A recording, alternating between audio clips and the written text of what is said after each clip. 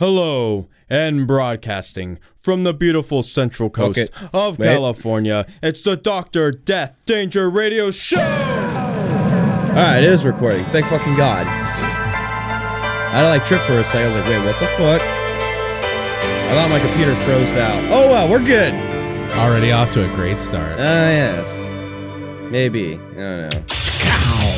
I just crack open a cold one, but I don't have a cold one on me. You can pass me a cold one. Do you want a cold one? Yeah, I'll take a cold one. I'll get you a cold one. Give me a cold one. Poor favorite.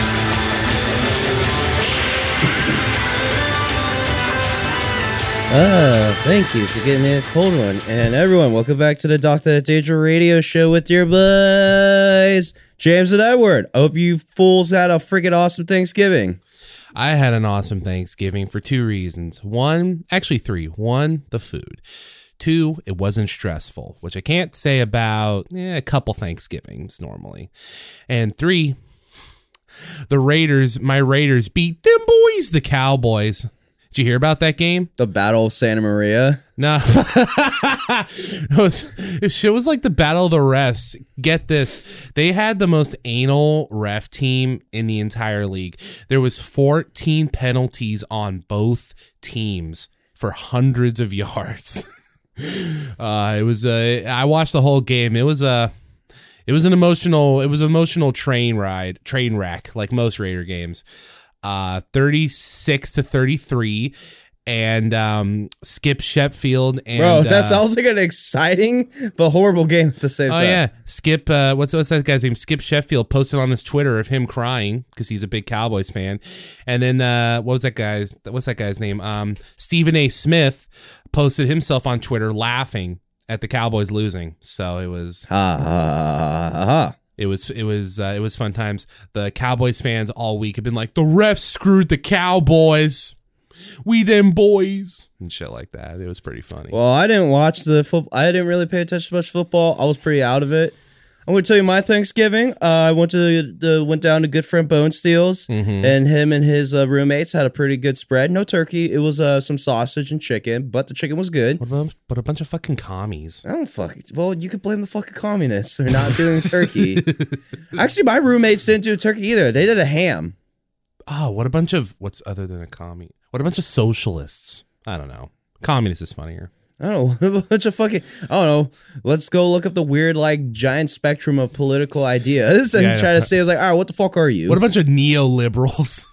Yeah, what a bunch of fucking neoliberals. But now keep going. Yeah, no, so it was solid spread, like, dude, honestly, to do that prep the food, all was good, for the most part. Like, there was a solid freaking green bean casserole. Ooh. You can never get wrong with some stuffing. As I said, there was a chicken, but the dude injected compound butter under the skin, and it was a pretty juicy chicken. Like actually injected? Like they took one of those like weird little cooking needle thing? Huh. That's what he said. I was sitting there fucking playing the new Mario Tennis, trying to get all the fucking stages unlocked, so I ain't playing through the story mode. You have a Nintendo Switch? No, they do. Oh. They did, and I was like, fuck it, I'm gonna buy the new tennis game so I can fuck up Jake Bonesteel at this game. But the first night, he fucked me up. What? That's a lie. Dude, I was used to... Jake doesn't beat you at tennis. Dude, there was like fucking new bullshit mechanics. Well, yeah, it's a different console. Yeah, I know. Where it's like, oh, now we got added fucking special bullshit. And it's like, I'm not used to this. I'm used to bare bones. And then, yeah, no, Jake was fucking me up the first night. But then, like, me and him grinded. I think I did most of the grinding on, like, the fucking story mode. And I actually got competent enough to play the game. And I fucked him up on single player. But then we started doing tag teams. And my fucking computer would fuck me over. So Jake was fucking me up on tag teams. So it's not your fault you lost, though. It was a schmaz. He didn't actually beat you legit. Oh, he beat me legit on tag teams. No, but you had a shitty computer, though. Yeah, that's a schmaz. Yeah, no, fucking Boom Boom is a motherfucker. What's Boom Boom? Is that one of the boos? No, that's one of the fucking Koopas. Oh, one of the Koopa kids? Yeah, one of the Koopa kids. And he was acting like a dumb fuck on me sometimes. Like, for fucking Jake was just like... And there was also Jake where it's like, with fucking doubles, it was easy to fucking play the close net game. And it's like, dude, when it's one-on-one, I could fuck Jake. It's not even fair. It's almost like... It's like... I put it as just like, dude, I'm honestly, this is just like, forget it. It's not even fun. It's not even fun.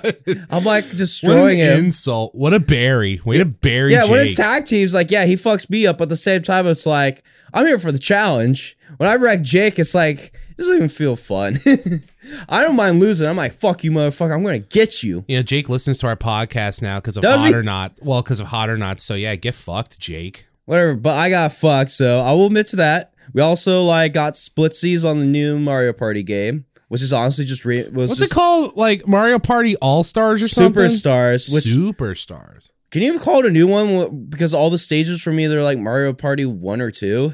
I don't know. I just know that when I saw that game, the first thing I thought of was the way that one guy used to announce Edge for WWE when he goes, the rated R Superstar. The Superstar. Mario Party Superstars. Edge, Koopa, or something. So yeah, honestly, for me, it was kind of just laying out, just fucking being a vegetable and playing Nintendo, and just talking shit on each other. But I did grab some sick. I went to the Croft, which is a sick poutine spot in the packing house. Which the packing house is this fucking food mall. Trill, dude. Food mall is like the sickest thing, bro. You like go in and it's just like a mall, but it's nothing but restaurants, and it's usually like not like there's no chain ones either. It's usually fucking just whatever people came up with, and it's like this is fucking awesome. So we went to the Croft, which is kind of like a sandwich and poutine spot. That's pretty. I checked out their like special beer poutine. Mm-hmm. It was okay. Related to, I like my poutines a little bit more saucy. This wasn't have too much sauce. It was like a little like drizzle of crema, a little bunched up of like like friggin' pulled beef, and then see, I don't like crema. You don't like crema, like at all. I'm from crema. Yeah, me and my dad have actually had several intense discussions about how much we hate crema and how we're indifferent to sour cream, but we mostly hate it. We just hate crema. Well, yeah. Fucking crema, dude. We hate because of, and I hate talking like this, I really do, but we hate crema because of what white people use it to do to our food, our Mexican food. And then sour cream, a lot of, again, I really hate talking like this because it's cringy, but what a lot of white people do with sour cream is like they make it like the centerfold and base of like a lot of quote unquote Mexican dishes in their restaurants and shit. They make it like the big focal point, but no, it's not supposed to be in the center of a burrito. It's not supposed to be right above the meat in a taco. It's fucking sour cream. You dip shit in it. Oh my god! It's like I yelled at the missus one time, and I'm being serious about this because she was they're young and they don't know better. It's okay. Because I was like, because she was like, I'm hungry, but all I have is some chips. I'm like, well, eat the chips. And she's like, well, I don't have anything to dip it with. And I said, you don't need dip for chips. And she responded with, what? I said, you can just eat chips plain. She's like, why would I do that? Because you don't need dip for your chips. But then why would I eat the chips? Oh, I actually got upset. You're like, what's going on with this conversation? Speaking of food, I almost done some fun little weird thing about me. I almost unsubscribed from a YouTube channel called Chiseled Adonis, who's a guy that posts, funny commentaries on NFL games. But I almost unsubscribed to him because he was talking shit on Cafe Du Monde. He said, yeah, because I guess he's from back east. I guess he's from New York or whatever. He's from fucking New York. But yeah, he was like, man, he was talking shit on the New Orleans, I don't know, he was talking shit Cafe Du Monde is in New Orleans. Well, he was talking, yeah, that's right. He was talking shit on the New Orleans Saints. And he said, man, in Cafe Du Monde, beignets ain't nothing. There's, they're no better than a donut you could get on, whatever, some random street on New York. And I was like, them's fighting words, buddy. Cafe Du Monde is I almost want to go back to New Orleans just for the Cafe Du Monde. Honestly, anyone that tries to talk shit on Cafe Du Monde are usually a piece of shits. I'm not going to lie. Well, I don't think he's a piece of shit, but I almost unsubscribed from his YouTube channel. I'm just saying. The only one person that was like, because we had a trip in New Orleans, and we had like other peeps went and got like beignets somewhere else, and it's like, yeah, no, this is better than Cafe Du Monde. But I'm like, you don't understand the concept. Here's the thing about the concept of Cafe Du Monde. They're not the best beignets. But when it's fucking 2 a.m, You got some hot, fresh beignets in this fried to order with fucking half, like in a bag.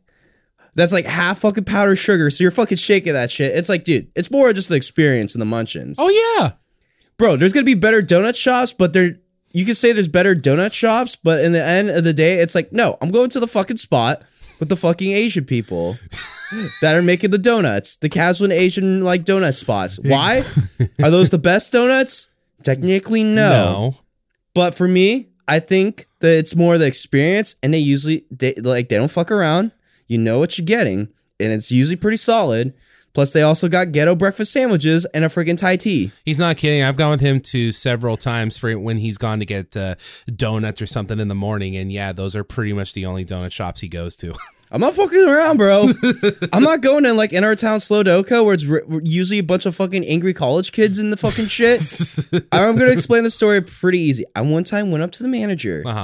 Here's the thing. When I usually go into my regular donut shops, I usually ask, hey, if I'm feeling it, hey, you got anything hot and fresh? Anything, what's kind of your freshest donut? And usually I ask, well, our bear claws are kind of like, have been the last ones we put out. They're like a couple hours old, but they're technically the freshest. Obviously the glazes. I go to fucking Slowdoka. I ask Lit, hey, what's your freshest donut? And the fucking big titty bitch says, all our donuts are fresh. With a fucking stone face to me, it's like, fuck you. Oh my God. I'm like, wow, you make me not want to be here. I hate you. That's awful. That is awful. No wonder why you don't go there anymore. I try to never go there. Like, if someone got donuts from there and it's free donuts, I'm like, fuck it, I'll still eat. It's free donuts. Yeah. Unless I go there not a first choice. Yeah, no, but believe me, bro, a donut shop just fucking a spit down the fucking road over here. Like, dude, that like lady's so fucking chill, bro. Like, I've literally gone in there and I'm like, I get stuff and like she'll fucking throw extra donuts in my shit. I'm like, bro, fuck yeah. You think you're gonna get extra free donuts from fucking Slowdoka? No, those motherfuckers aren't gonna do that. With the angry, apparently big titty college kids. Yeah, or the fucking angry big titty fucking manager lady telling me all our donuts are fresh. Fuck you. That wasn't what he meant. I was like, hey, you can tell me what's a fresh donut, but like, I guess I fucking am a donut connoisseur. Or whatever. It's like, you know, trying to munch pizza in New York and stuff. You could go to some hoity-toity fucking spot, but believe me, you're going to be fine going to the Brick and Wall. Some fine dining experience with our $40 thin fucking pizza. So paper thin. It's like, dude, no, I could get the fine $6 paper thin slice just over here. Yeah, man. Real pizza is not, this is probably going to sound pretty elitist, but like real pizza is not something that is maybe only a little thicker than like a stack of like 10 pieces of paper. Like the best pizza is when they serve that shit like by the slice on a greasy paper plate. That is some pizza. Yes. That was an awesome pizza. It's like when I got fucking, like, when we got, like, awesome, when I did a trip to San Diego and went to a fucking spot, this, like, actually brick and mortar spot, where it's, like, I think the owner is from back east, but I think the thing is, like, it's cash only, it's a neon sign, 2 great signs, and we're ordering, and the dude's roasting us while we're ordering. So you know the pizza was awesome. And, spoiler alert, pizza was pretty awesome. Best pizza in the town? I said it was a really good pizza. Hey, I went to travel New York and I ate nothing but pizza, and I got an acquired taste for just eating straight pizza. Yeah, that's fair. I'm just saying, it's like I now know. Sounds good. Yeah, no, pretty solid. I guess we should get ready to actually doing this fucking podcast. Yeah, I was gonna say, speaking of sounds, we got the new Hot or Not. Yeah, don't worry, son. We'll be back. Let me just get that fucking bumper. That's hot. That's hot. That's hot. That's hot. That's hot. That's hot. That's hot. That's hot. That's hot. That's hot. This is hot. That's hot. That's hot. This is really hot. I showed that sound bit to my dad, and he was like, "Hey, that's Paris Hilton." I'm like, "Wait, what?" Because I didn't recognize that as Paris Hilton. He's like, "Yeah, I remember she used to say that all the time." And I was like, "Oh," but then I paused for a second, and I was like, "Wait, Dad, why do you know that?" And he said, "Well, you know, we hung out a lot." I'm like, "Oh yeah." Oh yeah? Yeah, me, her, and Lindsay Lohan all the time, all of them. Like, okay. He said, "Yeah, we made a video together, but I'm not supposed to talk about that." And my mom's in the room. She's like, "Johnny!" So, yeah. Hilarious joke. Hilarious dad jokes. It was a little funny. I hate that I laughed because it was a little. It was a good one. All right, today the Hot or Not track is the new Avril Lavigne song "Bite Me." Do you want to introduce Avril Lavigne? Okay, so everybody, this is Jake Bonesteel's. This is his wife, Foo, his soulmate that he hopes for. and Like, obviously, right now the gentleman the gentleman known as Mod's son is dating Avril Lavigne, and she's like way older than him. But I don't know. It seems like a lot of gentlemen are getting very successful dating more famous women. Well, that's what Ashton Kutcher did when he was married to Demi Moore. He was married to Demi Moore. Oh yeah, for a while. That's a trip. Like for like 6 or 9 years. I thought he was with Jackie forever. No. Well, they knew each other forever, and I think it was one of those like on again, off again, or whatever's. Or woulda, coulda, shouldas. But they didn't get together until like 2013, maybe a little more. That's still like 7. That's like 8 years, bro. No, I know, but still, yeah. But other than that, so yeah, fucking, I don't know. What else do you want to talk about Avril Lavigne? Well, one, this is Jake's waifu. Yes. This is like Celebrity crush or obsession. Yeah. I don't know. He's pretty That's tame. both. He's pretty tame about it. He's tame about it now. It could have been worse when he was younger. It was. This is pop punk queen. Yes. She is the pop punk queen.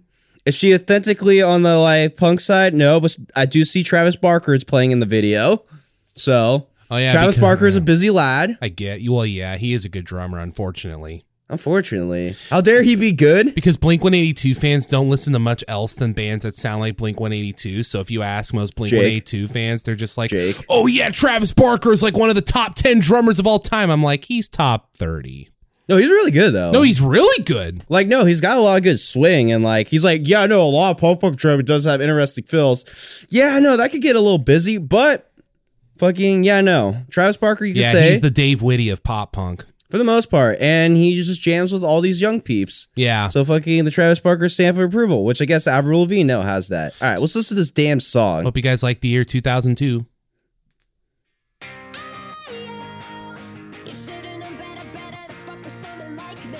She said a bad word.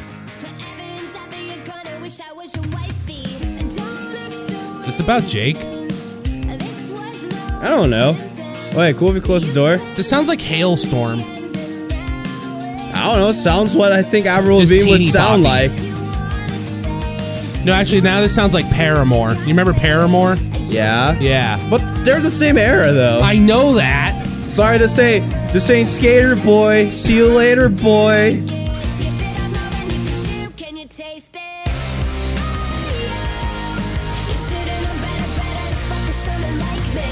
I've heard this chord progression a million times. Hey, it works. Hey, look at does that. work. Steps up. There's a little bit of attitude from an older Avril Lavigne. Attitude. I gotta tell you this in the video, like Avril Lavigne doesn't look too much older than she was in her Bro, heyday. I'm just saying, if we see this song live, don't be around me in the pit, bro. When the fuck am I gonna go see Avril Lavigne live? Throwing elbows, bro. That has to be a special case for me to do that.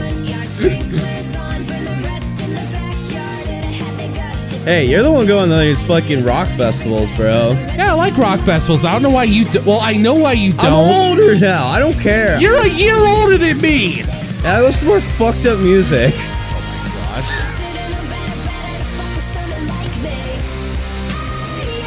But you know, It's nice. you know, the song's cool. Yeah. Like, if you ask me, she's doing justice to the pop. She's doing just fine.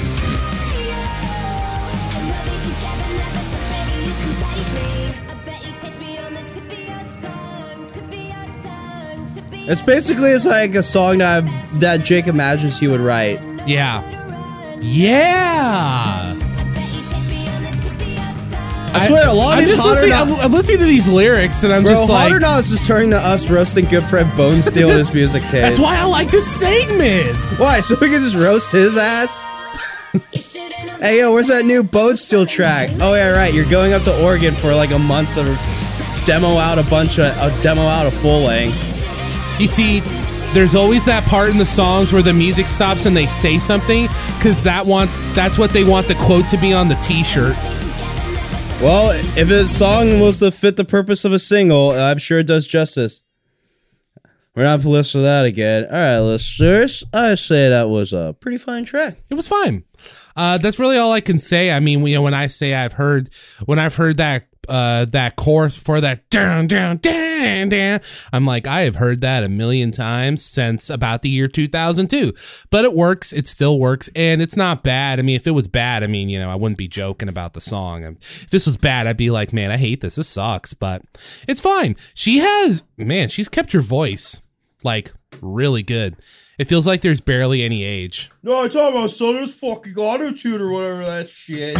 Oh my God. I didn't have a problem with the auto-tune in the last song. The one before the Kid Rock song. I just said it was really obvious. Well, I can tell you this. For an elderly artist from from a decade ago. Don't call Avril Lavigne elderly. That doesn't make sense. How old is she?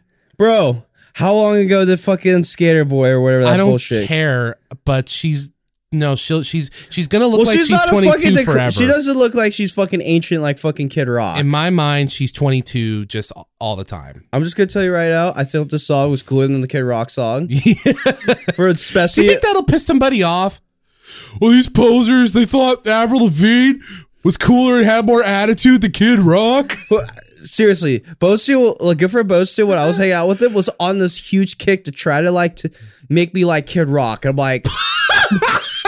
There's a point I was like, he's like, dude, they have a guy named Joe C. He had like a deficiency where he basically looked and sounded like a child. Dude, there's like an Asian guitar player that has red hair, and he like pulls up the Woodstock footage. I'm like, that looks like a white dude with the red hair. But there's a black lady ripping the drums. Is she still in the band? Jake, you're not going to convince James with your diversity. I'm like, no, I don't give a fuck about Kid Rock, bro. That's really... But he has attitude. It's like, why don't you got this attitude? It don't work in these days. Sure, bro, sure. Where's your strippers and semi-trucks in your music videos? I think that's where you're not in the department.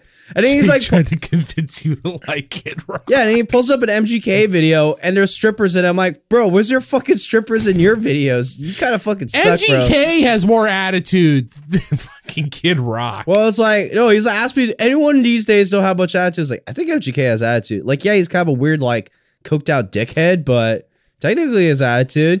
And he's like trying to fuck with like rock fans. And honestly, I'm old enough to go like, yeah, no, rock fans are kind of dumb, bro. Yeah. Bro, Slipknot is not a gatekeeper band. How the fuck did this happen? But dudes think Slipknot's a gatekeeper band. And I don't remember that Channel 5 video? Yeah, man, I love Slipknot because they just care about their fans and they're just authentic and they're about it. They live and breathe this every fucking day. I'm sure Slipknot does care for their fans. Yeah. But everything else, no. Corey Taylor does other bullshit. Yeah, he does. I'm like that Knot Fest was Corey Fest. His son was the opening band. His wife was the act after Killswitch Engage before freaking who was the other band that was there? It was those pretty boys from Britain. Bring Me the Horizon. And before Slipknot. The only fucking thing that was missing was Stone Sour. No, this track gets a hot, is what I'm saying. I'm sorry, did the Kid Rock? Oh shit, right? We yeah, I'll give Avril Lavigne a hot. I'll give it a hot for like doing a pop punk song. I could say it's a little cookie cutter. Not like, it is. It's extremely, but it's not a bad song. I feel like she does justice for it. I don't know what. It's better than what Avril Lavigne's Hello Kitty song was. Oh God, you remember that? Wasn't that the worst? It's pretty bad. And I think that might have had her stop jamming music for a minute. It was around. I thought it was a little after that. Yeah, she stopped. For a bit. But now she like ditched Chad Kroeger for some hot whacked out dude and is playing pop punk again. I guess so. I don't know the time. That's right. She dated Chad Kroeger. Bro, that's weird. I thought they were married. Were they? I don't remember. You want to remember? What the fuck? How come all the people Jake's like are just a bunch of pretty hot rock stars that date each other? I don't know. Maybe that's just what happens with that. Like, those are your peers, and that's all you hang around with. And stuff. Okay. All right. Well, I could rant about Kid Rock forever, but we should probably get into our second feature. Yeah, let's get a second feature. Today, what the fuck did we listen to? Okay, so this album was called, like, Love G and the Special Sauce? Or G Love and Special Sauce. G Love and which is the name of the group, so I guess this was a self-titled. Yes. Okay, so from what I can gather, this band's primary influences are blues, folk, and hip hop. And how do I know that? Because G Love himself, that's what he goes by, G Love, has said he's also a Grammy nominee. When I found out too, I was like, this motherfucker. Yeah, the guy's kind of decorated. I've barely ever heard of him. I felt kind of bad.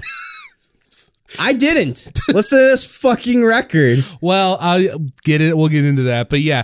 How did I know that folk and hip hop were his primary influences? Because he says his biggest influences are Bob Dylan and Schoolie D, who are coincidentally Schoolie D's from Pennsylvania, like G Love. Small world.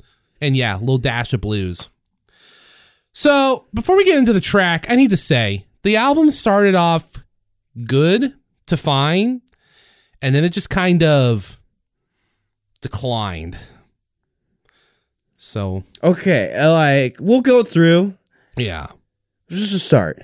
That's the only best way to play it. Track 1 is called "The Things That I Used to Do."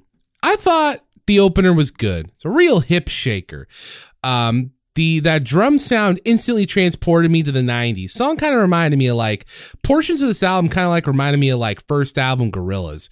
Couldn't really like get a beat on the lyrics. I think at one point he said something like he used to swim in the sea like a swordfish. And I can't hear the lyrics either, but fucking. And then at one point he said that thing with the marshmallow.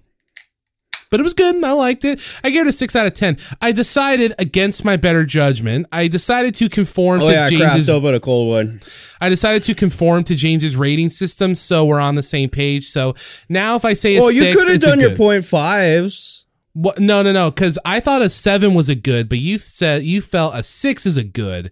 So I decided to tone down my rating. So now, if I say a 6, I think it's a good song. Yes. So, just to make our scorings a little more even, I guess. So yeah, I gave this opener a 6 out of 10. I wrote here, we now have the official Triple D radio scoring system. Yes. For me, I wrote down the snare sounds pretty brutal for the most part. In a good way? Well, if you want to fucking have a garbage slam band, this is the snare tone you're looking for. And it's kind of a folky boy. Yes. And I guess this was like, well, I didn't thought I was rapping at first. To me, it's like, this is what I imagine Beck sounds like. Funny you mention that. I wrote for about 5 of these songs. Man, this kind of sounds like Beck. Orale wasn't his first album. It was like his third album, but Whatever. It was released around the same time. It was 5 out of 10. Okay. I was very subjected. Like, I thought it was good, but it didn't like touch me. It's fair. It didn't touch me with greatness. Can you show me where the song didn't touch you? Definitely my penis. Definitely not my penis, I mean. Track 2 is called Blues Music. It's relaxing and mellow, and this is the first one I wrote here. Reminds me of Orale era Beck. If anyone, by the way, you guys should listen to that album. It's really good. I wouldn't call it a one-hit wonder for Beck, but because he has good music, but it's his best album. From what I can gather, this is a song saying how much G Love loves the blues and folks guys. It kind of stays in one place for the whole thing, but I didn't hate it. I gave this one a 6 out of 10, but I wrote here, I hope this album doesn't stay in one place forever like Jay-Z's Blueprint. Well, I wrote down for song 2, kind of folk, funky, and I guess there was kind of rapping. I think this is where I discovered there was a little bit, like, he was actually rapping. Yeah. I'll give it a 5 out of 10. It's kind of still the same song. It didn't give me a boner. Track 3 is Garbage Man. And I got my wish. This song actually picked up in tempo. It sounded like some bar rock. It's a toe tap and head bopper. The background music is definitely a blues inspired ditty, and I appreciate that they let the guitars like kind of noodle around and freeform a little bit. Just helped it kept the life flowing. I thought this one was actually pretty good. I gave this one a 6.5. So I adopted your rating system, but because I'm the kind of person, I decided to keep the 0.5s for me. I'm not going to do 0.25s and 7.5s. It's solid or 0.5 or bust. So yeah. I wrote down blues rapping. 6 out of 10. The flow was interesting though. Yes. I give it a 6 out of 10. We're moving up in the world. Track 4 is Eyes Have Miles. This song opens up with a drum beat that I swear is like a default drum track on my Easy Drummer software, but it's a mellow one again. But aren't they all pretty much for this record? The bass line is what helps keeps this song afloat. It's an okay tune, but not much to say. I gave it a lesser score of a 6. For me, for song 4, I wrote down, all right, this is kind of sounding more of the same. Do I need drugs to listen to this record? 5 out of 10. Maybe some marijuana would help. It was something.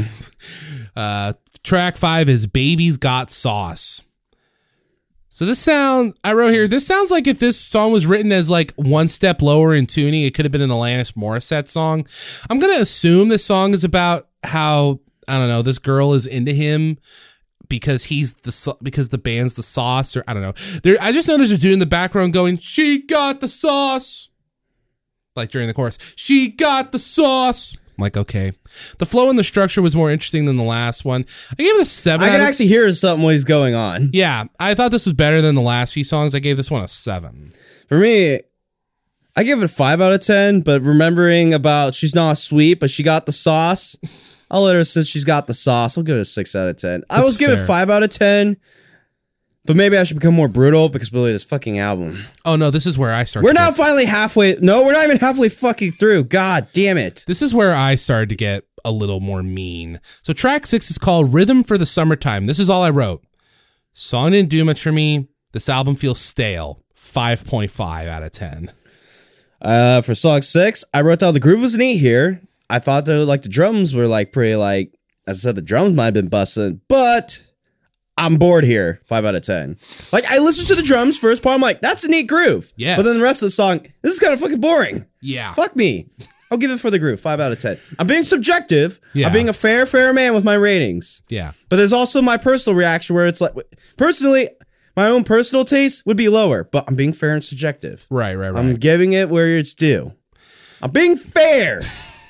That for sure can be said. Track 7 is called Cold Beverage. This sounds like a Chili Pepper song if Anthony Kiedis actually knew how to rap. 6 out of 10. But it's just barely a 6 out of 10. See, you said Chili Peppers. I wrote down this sounded like Primus. 6 out of 10. You know, there was some Primus sounding stuff It in must this have been record. the bass groove. Bass groove sound Primacy.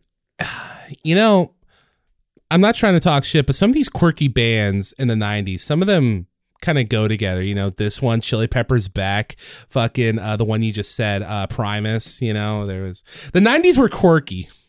Yes, it's something. Track 8 is Fat Man. We're not talking about the bomb from World War II or Fat Man from MGS2. This is a song about a fat dude who I think G-Love doesn't like. Like, did you pay attention or listen to these lyrics at all? G's just talking just mad shit. He's at one point he's just like, I want to buy a van from a fat man, but he's stuck between the Swiss and ham or something. Like he was trying to talk to him, but he was too busy eating a sandwich. Yeah, no, honestly, I might give this record better ratings if I had the lyric book. Yeah. I can't hear his flow for shit. Like, this is honestly turning into like, this is my summary of the record, but like, we're going to continue on. I'm not going to go full on. But if you ask me, it's like, I have a feeling if I had the lyric book, I might be a little bit more nicer on giving these ratings. But I don't have the lyric book. So I don't know like his lyrics subjectively. But I wrote down Fat Man, so boring. 4 out of 10. See, I was a little nicer on this one. I thought it was 6, so I thought it was good. But, you know, I did write here, nothing on this album makes me feel like I needed to hear it before I died, though. Yes. Because you know how those bands we mentioned, you know, Chili Peppers, Primus, Beck. I'm not trying to be mean. Those are kind of more interesting than this band. Yes. Track 9 is This Ain't Livin'. Now, this song I actually really dug. The music reminded me of some Stevie Winwood shit, and the lyrics are about like being homeless. I think there might have been a guest rapper on this one, but it didn't say on the Spotify Really? I credits. didn't notice. Oh. Well, it helped elevate the song a bit. I only gave this one a 6 out of 10. It's good, but I wrote here, I'm becoming bored. Bro, and I wrote down for song 9, it's been 1 year. But there's a fine groove. I'll give it 5 out of 10. Track 10 is Walk to Slide. And I wrote here, God damn it, these songs all sound the same. Not exactly the same. That'd be a lie. But this shit bleeds together, and it bleeds together a lot. And this is when it set in for me. I wrote here, I really like what this album tries to do, but I can't take it anymore. It started a little neat with like some wah-wah strings in the beginning, but then it just became like every other song in the album. Then I wrote, ugh, 5.5. I wrote down for song 10, good groove, but dude, it's just sounding the same, but it's the same fucking shit. 5 out of 10. I'm being like fair and subjective, but at the same time, I'm just like, fuck, God. Track 4 is... I'm like, do people like this? The guys want awards. I guess fucking It wasn't so. for this album, I think. You know what's funny? I looked on the reviews for this album on Wikipedia. This album got mixed reviews. There's some other stuff they did that got more acclaimed like reviews. And I'm like, why'd fucking Robert Dimitri pick this one for his book? I don't know. Robert fucking Dimry. There's no T in his name. Oh, I thought it was Dimitri. Oh, whoops. Whatever. Dimry. Dimry. Like, I don't know why, but fucking, I'm not gonna, I'm like sitting here, it's like, see, that's why we're so in the middle. It's like mixed reviews of like, okay, you're either gonna like this or hate this. Either he's saying something that's really good, like his lyrics might be like actual true poetry. Yeah. Or you have to be on fucking drugs to enjoy this. When you're sober and driving on the friggin' 101, I'm yelling at my stereo, please be fucking over. I'm so bored right now. Like individual songs dissecting it, I'll be fair, but as a whole album, fuck me. This is why people should do EPs. Some people. So song 11, I keep going into my damn summary of this record. Yeah. It's kind of inevitable. Shooting hoops. 4 words. More of the same. I wrote here, I get it, bro. You like basketball. I hope you can be on the soundtrack to Shut Up and Jam Gaiden 2, but your album is boring me and your scores are falling. 5 out of 10. For song 11, I wrote down blues rap. 4 out of 10. That's all I got. Track 12 is Some People Are Like That. Song started off as like a moody sounding like jam song. It wasn't some quasi upbeat bullshit like most of the other 11 songs. And I like the slide guitar, but I was still pissed. 5.5. This is song 12? Yeah. I wrote down this sucked. 3 out of 10.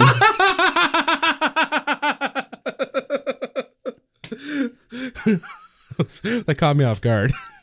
You can kind of see I've given up. Track 13 is called Town to Town, another mellow smoking bar sounding song. I was pissed here because I wrote, okay, god damn it, it's the second to last song and now you want to try something different and change it up. It's kind of boring. It's a 3-minute song. It feels like 6. 5 out of 10. I thought they did some like weird record skipping sound effects shit near the end of the song. I'm like, that's neat, but it's a little too late to save you now. This was song 13? Yes. I wrote down Please End. 3 out of 10. And then the last song is called I Love You. And I'm like, this album has to be fucking with me now. But it's just G-Love and an acoustic guitar for a few minutes singing. And I'm like, I want to give this due process. I looked at the lyrics. They're fine and all. But like, what was her name? Sinead O'Connor can pull this kind of shit at the end of her records. But like, you have a really samey album and like, you're going to end with some like acoustic, like fucking coffee shop ditty. No, bro. 4 out of 10. I wrote, the song was called I Love You. And then in response, I Love You Not. 3 out of 10. I gave up on this record. I was so bored listening to this. Like Sinead O'Connor was more interesting. It was more, well, I could also say Sinead was just more weird and challenging, but at the same time, it's like, where the fuck are you going with this? Yeah, this exactly. record was like, at first you go like, where the fuck are you going with this? And then as it goes on, you're going nowhere. You're staying the same. Yeah. I tallied up my score. Out of a score of 150, it gets an 80. It started fine, but it never got... You know how we talked about, what was it, Presence by Zeppelin and never got out of second gear? This never got out of first gear. This record is just first gear. I liked... You have to be on drugs unless he's literally saying some cool shit lyrically. But if you're saying it was met with critical, like, friggin', like... mixed reviews on release. If it's mixed reviews, then it's in the middle, and it's like, bro, you do not need to listen to this record before you die. There are way more interesting shit to listen to than this damn record. I hate you right now, Lul. Actually, I don't. This was just a dud. Yeah. Yeah, this album was, and it's kind of a shame because if nothing else, I feel like a good amount of the records that we've been recommended by that book have at least been neat. It's been interesting. Yeah. I don't know if this was some like interesting timepiece that revolutionized some fucking genre or scene of the time period. I've never heard a single person list this band as one of their influences. I honestly walked away bored. I said I was bored. I wanted this fucking album to end, but I ain't gonna fucking stop. I almost wanted to stop it to listen to something else. I literally had the album queued up, and then once it was done, I had some garbage cheesy fucking Eurobeat from the Initial D sound Super Eurobeat fucking like mix from the Super Eurobeat mix. I'm like, fuck, finally something life. I actually give a fuck. Eurobeat has life compared to a lot of things, though. Yes, especially this fucking record. Oh God. Want me to consult? I'm not listening to it again. Me neither. You want me to consult the book? Yeah, whip out the book. Okay. What are we listening to next time, if we remember? Let's find I always end up, what the fuck are we listening? I always end up halfway through the week going, what the fuck are we listening to? Ed! I almost forgot. Because I didn't start listening to this until like 3-4 days ago. And when you asked me, I was like, what the fuck did we pick? Something about G's and sauces. I'm just like, what the fuck? I just went with the name and I was disappointed. The only thing interesting was his name. G Love and the special sauce. It's just G Love and special sauce. And special sauce. There's no other words. It's G Love and special sauce. I'm sure it was special upon release, like, I guess. Here's the thing. If you like folk and blues and you fucking like getting stoned out of your damn mind, I'm sure this record's awesome. But when you're sober and driving down on the road to try to take notes and take it seriously, I fucking hate you. I was very disgusted at the end of this. All right, here we go. Left, right, forward, back, triple D on the attack. The Talking Heads debut album, 1977. Okay, cool. Okay, cool. This is the one with Psycho Killer on it. Tight. All right. Hopefully it's more interesting than G Love and special sauce.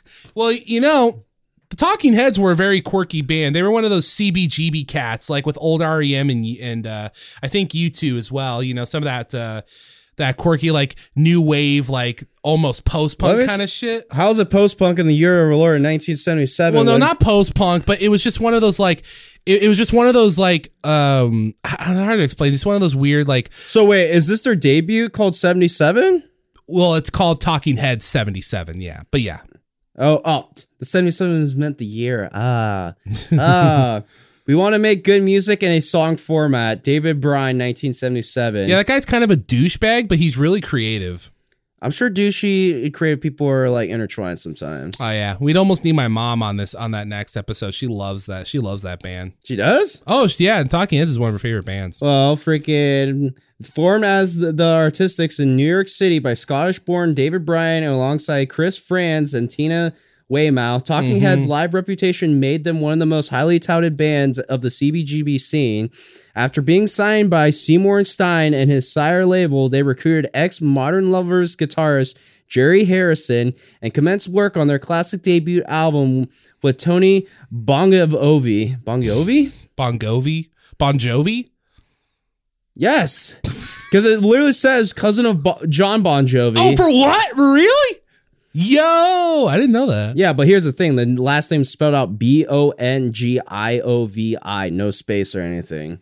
Huh. Maybe they simplified it for the band. Yeah, I know, for our dumbasses. Preceded single Love Goes to Building on Fire aroused concern that the band were compromising their sound to gain commercial acceptance, but Talking Heads 77 proved their integrity remained intact. The blistering opener, Uh-Oh, Love Comes to Town, influenced by Brian's affection for 60s groups, saw his trademark straining voice set against France and Weymouth's jerky funk rhythms. Bon Jovi. Oh, Bon Jovi, gobble go. Initially added psychedelic strings to twist the monologue Psycho Killer, but the band complained that he had made it sound more like a novelty record. However, tracks such as New Feeling and Don't Worry About the Government, with distinctive guitar work, sudden tempo changes, and Brian's sudden tempo changes, shit, it's gonna be interesting. Or at least better than fucking G-Love. Brian's intelligent, disconnect lyrical stanzas show Talking Heads has taken elements of punk, funk, and disco and convincingly created a unique sound of their own. Talking Heads initially found top 40 success in Europe. Rolling Stones declared them to be one of the most promising new acts of 1977, alongside Peter Gabriel, and this excellent album has continued to influence bands such as Radio 4 and The Rapture, and who have kept alive much of Talking Heads' initial creative spirit. All right, sounds interesting. Yeah, doesn't that sound way more interesting than the last record? Fuck, yes. And I just decided to read like a passage on air. Hopefully I did a good job. Yeah. Here's your audiobook, Dr. Death Danger audiobook. Except I might have read it too fast. The Talking Heads, 1977, as read by Edward Munoz and James Tyler. So disco influences. Let me grab a timestamp here. Are we ready to talk about our main event? Yes. Sorry, I'm just trying to like freaking gain more time. As we are, we hit 45 seconds. All right, what the hell did we watch for our main event? What's the meat, the ribeye of our podcast this week? The meat is... oh yeah, also listeners this far, if you ever just want to get to our fucking main reviews, we have fucking timestamps. Shocking. We watched Austin Powers 2. Well, it's not Austin Powers 2. It's called Austin Powers, The Spy Who Shagged Me. The Spy Who Shagged Me. This was That's not a good British voice. I don't know what was that, boy. Were you trying to do your Italian voice? I don't know. I got this fucking Galagoon, this fucking Bon Jovi over here. Give me a fucking Caprice, guy. Can you imagine I want a fucking slice of that boy fucking pie. Could you imagine how different history would be if James Bond was Italian and not British? Hey, yo, barkeep, give me a dry martini, shake and not stir, or I'll bash your fucking skull in. Is that Italian or just New Yorker? Yes. Yes. Austin Powers 2. So we watched the first movie, and I feel like I definitely think we didn't hate it, but I feel like some of the humor we were just kind of like not so there on. We did agree that Dr. Evil's like the best part of the movie, though. But holy shit, this movie actually stepped up, though. This movie's, spoiler alert, this movie's way better than the first one, I think. So, film opens up with a big, thick James Bond style theme song and Star Wars-esque recap text crawl. Same font and color, too. Talking about how he was frozen and now he's happy and married. Or is he? Dun, dun, dun, dun, dun. So we cut to space where space dudes come across Dr. Evil's floating big boy. Oh, my sweet, gentle Jesus, the astronaut says. We then enter upon Mr. Powers as he's currently busy shagging his wife, Vanessa, from the last movie. Dude, the astronaut saw the big boy as it was laying an egg, so Evil goes back to Earth. It laid an egg? Yes. I didn't see that part. Yes, it literally, like, the fucking butt flapped open and an egg-shaped friggin' spaceship launched, or a friggin' escape pod launched out back into the atmosphere. That's pretty good. And then friggin' astronauts go like, so there's a big boy floating around in space. Now, Austin and Vanessa, behave. Behave. Behave. So they're currently busy shagging, and she's like, what should we do now, Austin? He says, well, how about we shag? Some more. And once again, he says, yes, we're only up to chapter 11 of the Kama Sutra. And I guess like Austin has his own edition to Kama Sutra.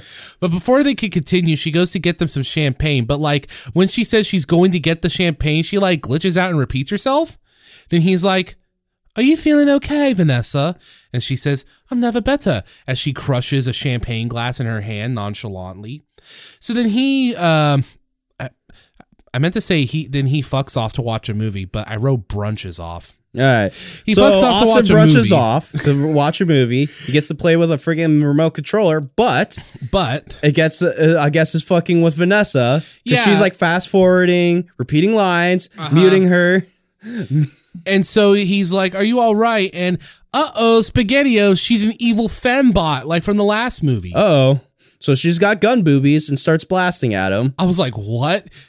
Yeah, it's never really explained, but she was a robot the whole time, you guys. At least that's what they said in the second movie. So she goes to attack Austin, 142 over in deposit, and oh shit, sorry, I forgot I wrote that there for my closing the other night. So Vanessa attacks Austin, and after a quirky shootout, she just explodes. Yep. I forgot why. I just know that she explodes. I just know I just have remote gag, loved it. And Austin is blasted by gun titties. He gotta save his penis pump. That's right. And then Vanessa like sets up a bomb and blows up. And Austin Austin checks that his cock's intact, and it's still intact. And then friggin' through the dialogue of beauty of monogamy, he like says through the beauty of monogamy, he realizes he's single now. Yeah. I wrote down, behave. And then Austin, with the opening credits, dances around the hotel nude. Yeah, it was funny too, because he like held her severed hand in his hand. He's like, I can't believe Vanessa, my one true love. But then he's like, wait a tick. That means I'm single again. Behave. together. And then, yeah, what happens next is just what you said. A naked Mike Myers is running through this hotel. And his fucking penis freaking chest hair, it actually connects to his bush. And if you thought there was penis jokes in the last movie, well, to be fair, they only really do it for this opening scene. But yeah, well, no, there's still penis jokes, but still. Come on. He's Austin Powers. Dude, his fucking freaking chest and gut hair is shaped like a fucking dick. And it actually connects to his bush. That's dedication. That is dedication to this fucking character gimmick. Oh, and by the way, so his quirky theme song's playing as he's dancing around the credits, and this segment goes on for like, I don't know, minutes, maybe days It's the opening or credits. weeks. I don't know. Went on for fucking years, man. And then there's a moment where he starts doing synchronized swimming with like these like women. Yeah, and then It's at the Austin end of Powers being wacky. and then he emerges from the pool in his blue suit, and the movie begins after 7.5 minutes. Then we see Jerry Springer. Yeah, so at NATO in Guam, a dude is watching surveillance footage, but then he switches the surveillance footage over to Jerry fucking Springer. And not just like an episode, like a filmed bit for the movie, Jerry Springer. He says, "Welcome back to Jerry Springer. Today's subject is my father is evil and wants to take over the world." And so far, the guests on there are what I can only describe as a Nazi, a KKK Klansman, a Slayer fan, and Luke Bryan. And then out comes Seth Green. And then after a bit, Jerry brings out Dr. Evil. I just wrote down Scott's looking like a mall goth, and Evil is here. I wrote this later, but I'll say it now. I wrote here, Seth Green looks like Rob Dukes around this time. He has dyed colorful hair with tips. He's looking like a mall goth. He's looking like a mall. Is Robert Flynn the best mall goth you Now, ever here's saw? the thing. Is Scott's character like 20, like in his mid-20s? I assume so. Oh, no, we could do that math later. Later. It doesn't get into the plot. So yeah, he comes out and he goes to Scott. He says, "Hello, Scott. Hello, Scott. Daddy's back." Seth asks, "Why'd you run out on me?" And Evil says, "Well, the truth is you're not evil enough. You're quasi-evil. You're the Diet Coke of evil." Then the Klansman starts talking shit, and then Dr. Evil is like, "Listen, no one talks to my son that way." And then he like... Well, here's the thing. Before you go, I would just know like Scott's denying, and he just hear Evil's like, "Scott, throw me your freaking bone over here." "Throw me a freaking bone over here." I love his voice, man. You know, I actually found out that his Dr. Evil is like his like co-host from like friggin' Garth from friggin' Wayne's World, whatever that actor's name is.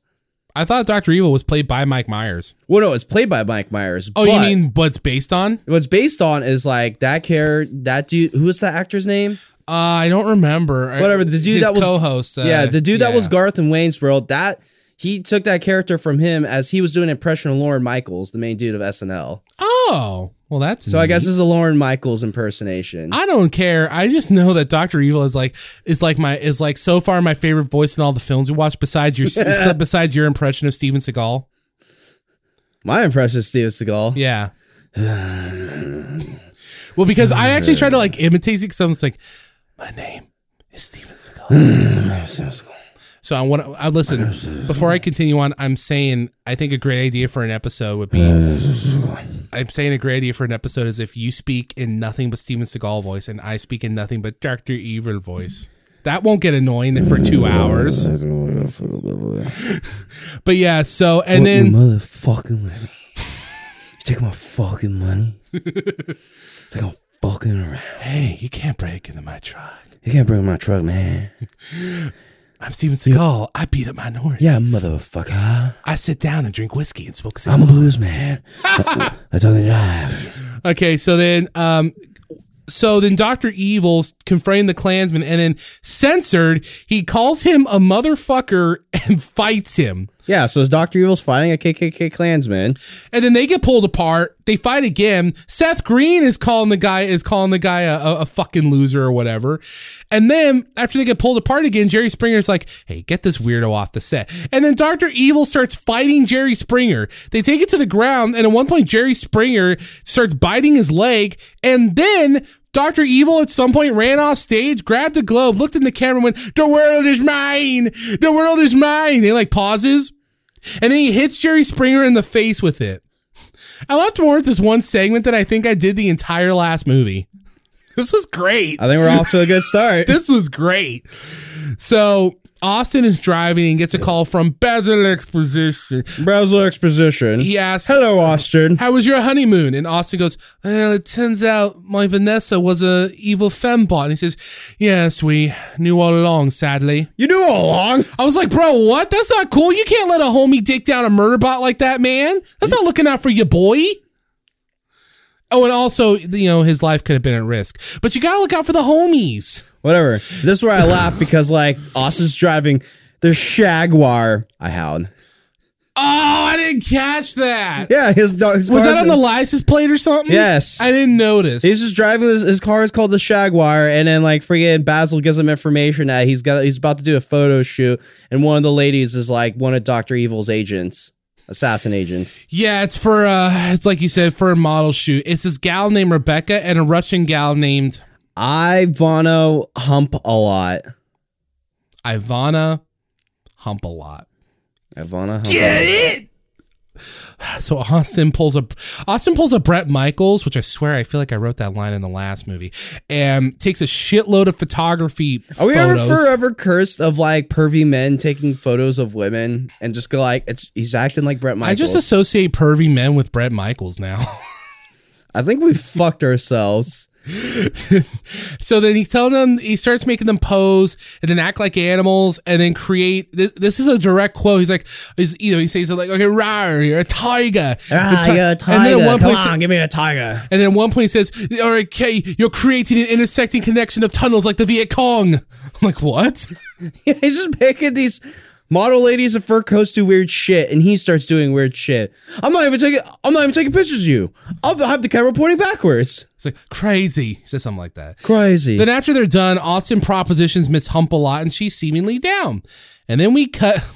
This was great. This is a great visual gag. We cut to Dr. Evil's headquarters, which is in the Space Needle in Seattle, Washington, with a giant Starbucks sign. I sent that picture to good friend Moira, who lives in Washington, and she felt the need to have me tell our big, thick audience that, in fact, in the year of our Lord 2021, the Space Needle does not, in fact, have a big Starbucks sign. So there you go. Shout out to you, Moira. Hey, this was in the year of our Lord of 1999. So Might have been a different story. So speaking of Starbucks and the 90s, number 2 from the first movie is, by the way, he's alive now. Yes. And then he says, and this is funny in a terrifying way to think about, he says, Dr. Evil. He says, I believe we should invest in Starbucks and it would expand our profits 5-fold because Starbucks is serving coffee worldwide. I'm like, damn. Starbucks is serving coffee worldwide at affordable prices, and I wrote down, no, that's evil. Because I know you're not. I know your coffee's overpriced. Yeah, it is. This is like, come on, Starbucks is bullshit. And he's telling me they have affordable prices? That might be the most evil comment out of the whole movie. Maybe compared to 2021 prices in the year 1990, I think this came out in 9, actually.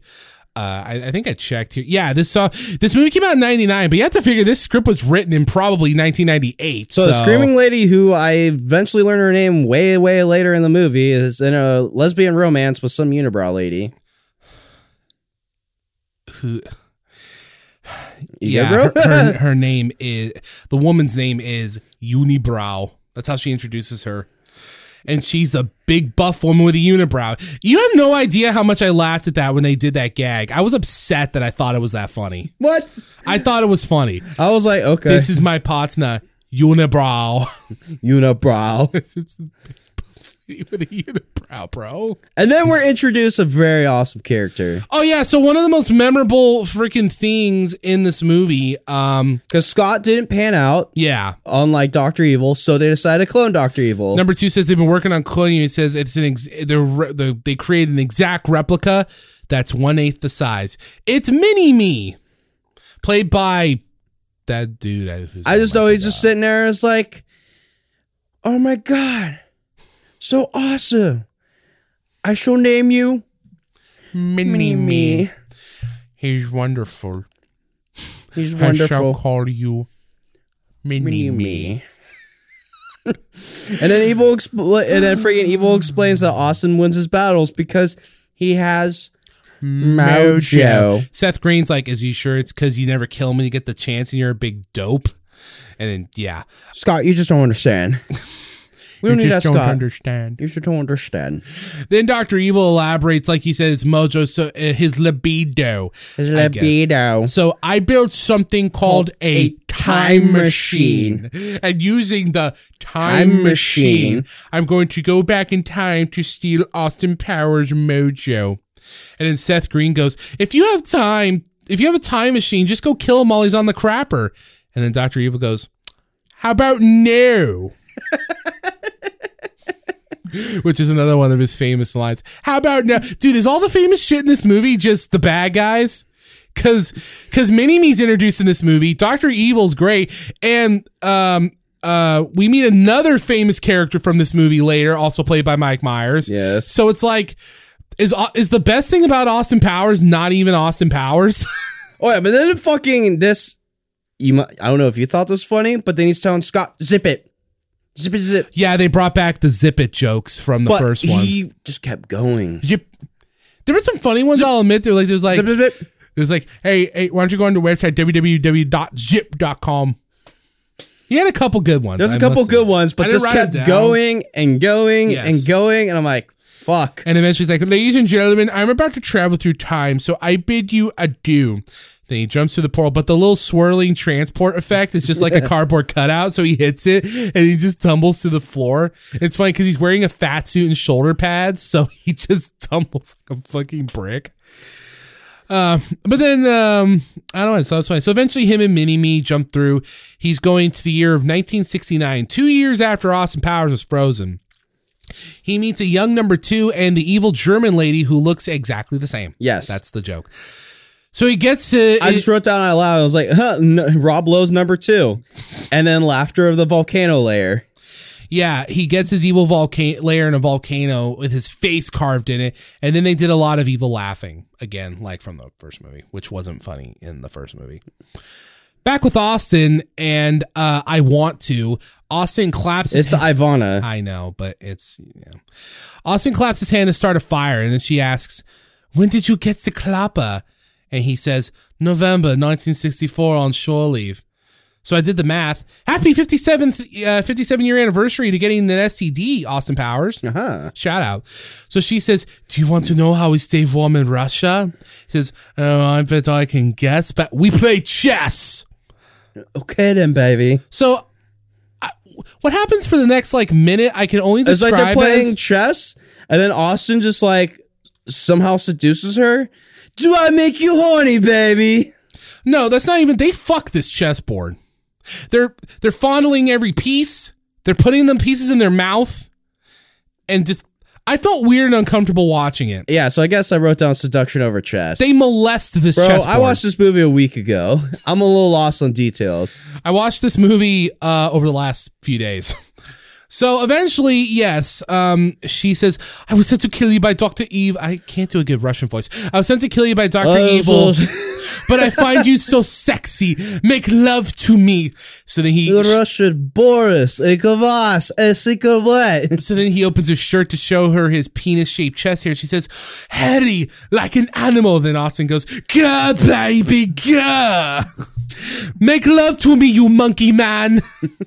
That was funny. So then we get shot to Dr. Evil as he introduces a very another character, iconic character of the series. So after they totally shag you guys, they're in the process of shagging. So Dr. Evil's explaining his plan to steal the mojo. He has a spy in British intelligence. The other famous character in this movie, Fat Bastard. A big fat Scottish guy who in his opening scene, because this is the Shrek voice. No, I didn't realize that till his next scene, but yeah, it's the Shrek voice. You know why I didn't recognize it? Why I did recognize it in his second scene? Because in his second scene, he says donkey. And I was like, that's fucking Shrek! No, when he started talking, I'm like, that's the motherfucking Shrek voice. Apparently he used the voice in another movie too, but nah, it's the Shrek voice. Yeah, it's this one. Well, I'm sorry, he said this in this movie and then a movie before this one and also in Shrek, but it's the fucking Shrek voice. But yeah, Fat Bastard. And in his opening scene, after some British dude's like, lose some weight for God's sake. He goes, lose some weight? I ate a baby. The other white meat. That's the kind of character we're dealing with. Yes. There's a lot of him talking about eating babies. Yeah. And he walks around everywhere with kilt and bagpipe. He drills a hole in the frozen icing because he's in the room where Austin Powers is frozen. And and he pretty much where the penis is, and he extracts the mojo. He extracts the mojo, and then while Austin Powers was trying to shag Ivana Hump a lot, he like stops and realizes, baby, I lost my mojo. Yeah, he goes, crikey, I lost my mojo. Yes. And then we jump to him and Basil in like a giant like friggin' hangar as he's getting set with a time machine and getting exposition dumped. Basil tells him, because Austin's trying to figure out, wait a minute, if I'm going back to when I'm frozen in time, then how can I be here? And then Basil says, oh, don't worry about this so much, Austin. Just go back to the 60s and have fun and try not to think about it too much. Then he looks in the camera and he goes, that goes for you lot as well.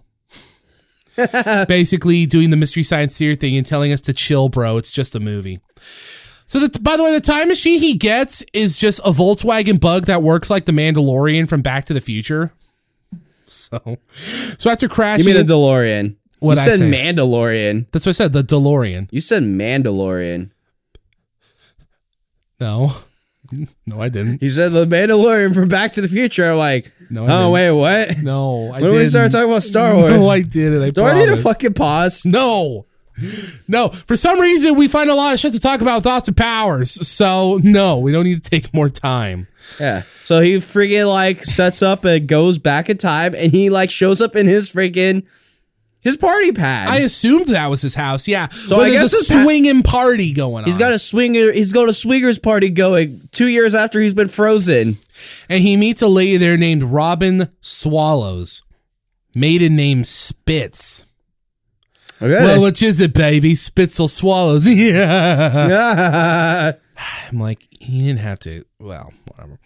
So yeah, some blonde gal is watching Austin from afar, and she goes. And you're like, I don't know, maybe she'll play an importance to the plot of the story. And I was like, holy shit, that's Heather Graham. What's Heather Graham been in? Well, I think she was in that movie Killing Them Softly. She was the gal that I think Ed Helms' character slept with in Hangover. She was the stripper. Okay. Was that Ed Helms that did that, or Ed? I don't remember. She's been in some stuff. She's also really, really hot. Did you know there's a romance author with the exact same name, Heather Graham, but they're not related? Yeah, small world. So she goes to tell Austin that Robin works for Dr. Evil. And then a few seconds later, Robin gets Austin into position to have an assassin show up to like throw a knife at his back, right? And then she signals him, and then they homage that shit from Goldfinger in the opening where like Bond saw the reflection of the attacker in the lady's eye, which I'm not even sure if you could actually do that. You have to be that depends on lighting. That's all circumstance. It's doable. But there has to be a lot of circumstances. I think they did that in The Spy Who Loved Me too. But then she gives a signal and then Austin spins her around and the blade goes in her back. But she's not dead. She goes, prepare to die, Austin Powers. Then yells at her henchman, get the machine gun. So he grabs a machine gun and fires away at Austin, who grabs Robin again and uses her to take the bullets. But she's still not dead. Nope. So she yells, get the bazooka. So he grabs a fucking rocket launcher and Austin grabs Robin again to shield him from the blow. And the blow blasts him out a window. And she's still not dead. And she's like, the fall will kill us both, Austin. So then Austin grabs her to cushion his fall. And she's still not dead.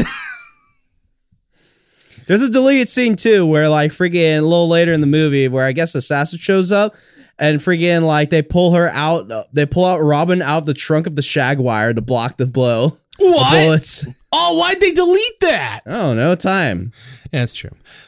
So they're driving down. Not all these movies these days has to be fucking Endgame and be like 3 hours long. That's true. We don't need that. I'm fine with this being an hour and 30 minutes. It's like, hey, or 20 minutes. It's like, remember, is this movie kind of short? I think by the time the credits roll, it's about an hour 20 some. That's average time for a comedy. So they by the way, Heather Graham comes to the rescue and we learn her name is Felicity Shagwell. I want to remake this movie as like a gritty American reboot and change her name to Felicity Fuckgood. I think that'd work really good. Be a big I'm sick hit of with Shagwell. So they drive down the highway. Shagwell. So they drive down the highway to the English countryside. I know because it says so on a sign. And Austin Powers says, you know, it's amazing how England looks in no way like Southern California. That was funny. I swear, dude, these Southern California road shots. Yeah, it's like man. us, we were talking about fucking, I know what you did last summer, yeah. Or it's like, yeah, so they're out in fucking whatever New England, California road shots. New England, California, yeah. But then they begin to become, they get followed in a car, by someone in a car, right? And I thought the person driving the car, who then tries to shoot them, looks kind of familiar, or his Fez did. I'm like, what? But then I realized, oh my God, that's Will Ferrell in brownface again. Yep. The character Mustafa. Yep. Mustafa's return.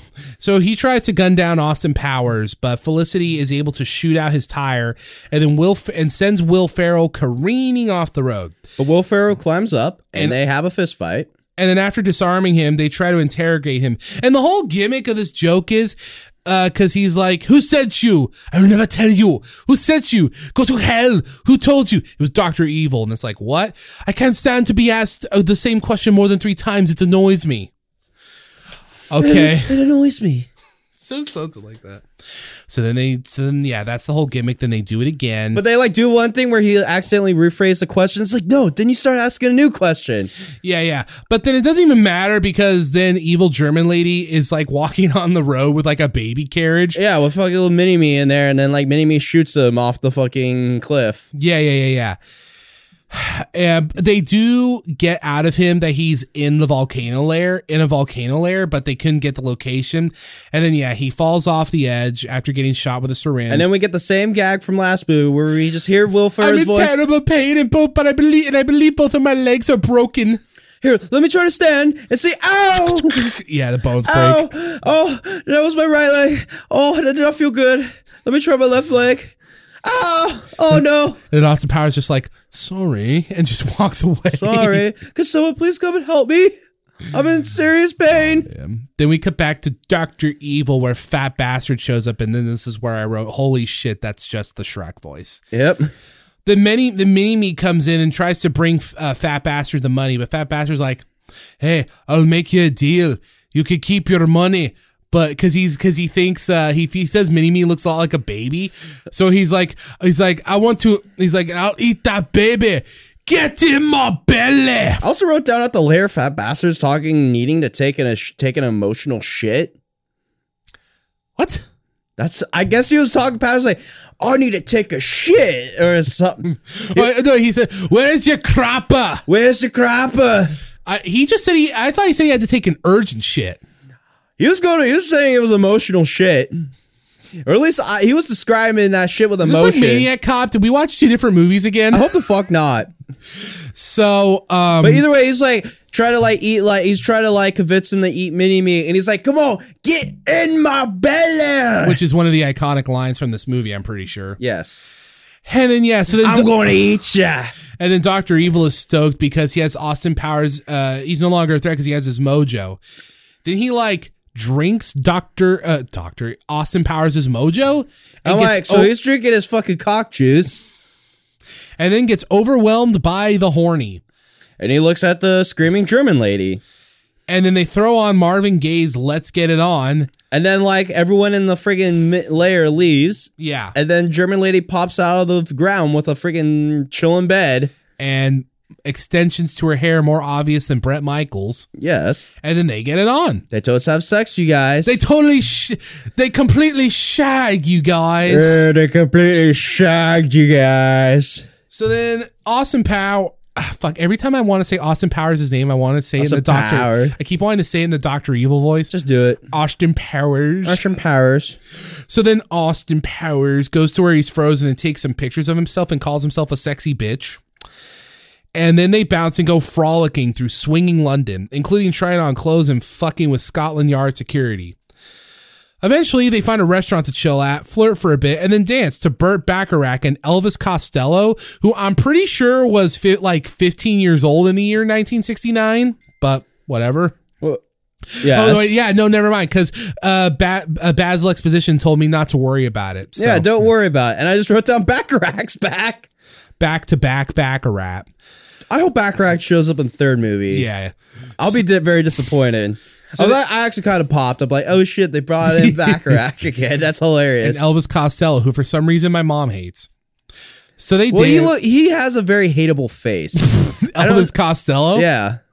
Have you seen those fucking mutton chops? Yeah. I would say, like, I haven't listened to his music, but he has a face of someone that you want to hate. Not gonna lie. So they dance, and then back with Dr. Evil, he's trying to talk to German lady, and I guess things are weird now between them. He's like, hey. Oh, hello. He's just like, how are things? Are you taking a break? You know? Then somebody's like, did things get weird? We swore we wouldn't get things weird. I can't let my feelings for you interfere with my plans for world domination. Shit like that. Was there something about Hot Pockets? I just wrote down Evil talks to Screamer over Hot Pockets. No, she's trying to cook Hot Pockets. No, he's like, have you had? He's asking if you're on a break. He's like, have you had a Hot Pocket? Have you ever had a Hot Pocket? They're really good. They're really good. He says, and then Scott appears. Yeah. I was like, well, like, we can't not have Scott be Dr. Evil's foil. And he's like, Scott, what are you doing here? He said, well, I thought we could work this out because you're my father. He said, your ship has sailed, Scott. Your ship has sailed, Scott. I'm trying to make up for time because my fucking nose scrolled up again. I just know, like, now we're back at Austin's shag pad, and he's looking over, like, pictures, and he finds where the ejection shot was, where his mojo was stolen. But then now, like, I think Shagwell asked him to, like, Austin, give me one of your famous sensual massages. And he's like, okay. And he's, like, trying to. He's like, believe me, he's so in the Shagwell, but he doesn't have his libido. Yeah. Here's mojo. So he's trying to... So he can't really get to boner. So he can't really shag Miss Shagwell. And he's also... I think it's implied he's also scared that he won't be able to perform in bed. So he's trying to resist her. But the problem is Felicity Shagwell is played by Heather Graham, which is very difficult to do. And like freaking he's able to touch Heather... What was it? Heather Graham. Yes. So like... Do you think Mike Myers liked this movie because he got to touch hot women that were, quite frankly, out of his league? It's not a bad rule. Fuck, who knows? Maybe Mike Myers did have sex with Heather Graham. I mean, you never know. You never know. All those Hollywood types, they all know each other and they all bone each other. It's like some weird form of like unofficial incest over there. Yes. But Austin eventually like denies her advances because he can't get a boner. And Felicity gets a call from... He doesn't have his mojo. Felicity gets a call from... No libido. I just want to be asshole to you. He's G without the special sauce. Don't worry, Dr. Evil didn't say that. I hope to God not. Don't listen. Do you... Never mind. So when Austin visits his frozen corpse with depression, that's all I have. Well, that happens after Felicity gets a call from Basil. He instructs her not to get too close to Austin, and she needs to plant a tracking device on Fat Bastard by any means necessary. And it looks like a butt plug. So I wrote here, my mind is only going in my mind, and he keeps stressing by any means necessary. So any means necessary. So my mind was thinking it's going up his butt somehow. Spoiler alert, I was right, and I really wish I wasn't. Spoiler, Austin visits his frozen corpse with depression. You were so virile, a swinger. Now you're nothing. At least it can't get worse. And then we cut to naked Fat Bastard and Heather Graham after, I assume, very greasy sex. Because they made Fat Bastard look really greasy, and on the side of his bed, a huge spread of freaking random foods.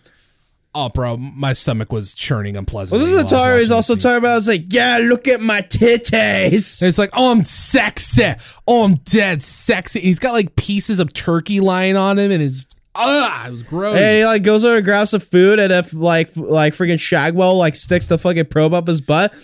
It's like he says something like, "Oh, aren't you frisky? Oh, aren't you a little frisky? Come over here!" And you just hear her just scream, "Oh!"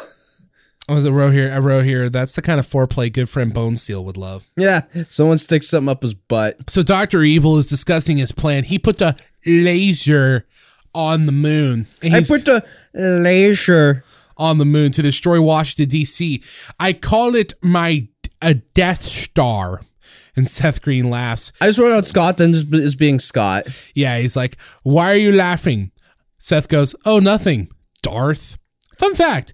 Nothing, Darth. TV Tropes has a trope called the Darth Vader clone, which basically the idea is like, you know, someone like, say, Dr. Doom from Fantastic Four. You could be like, oh, that's a Darth Vader clone, that kind of thing.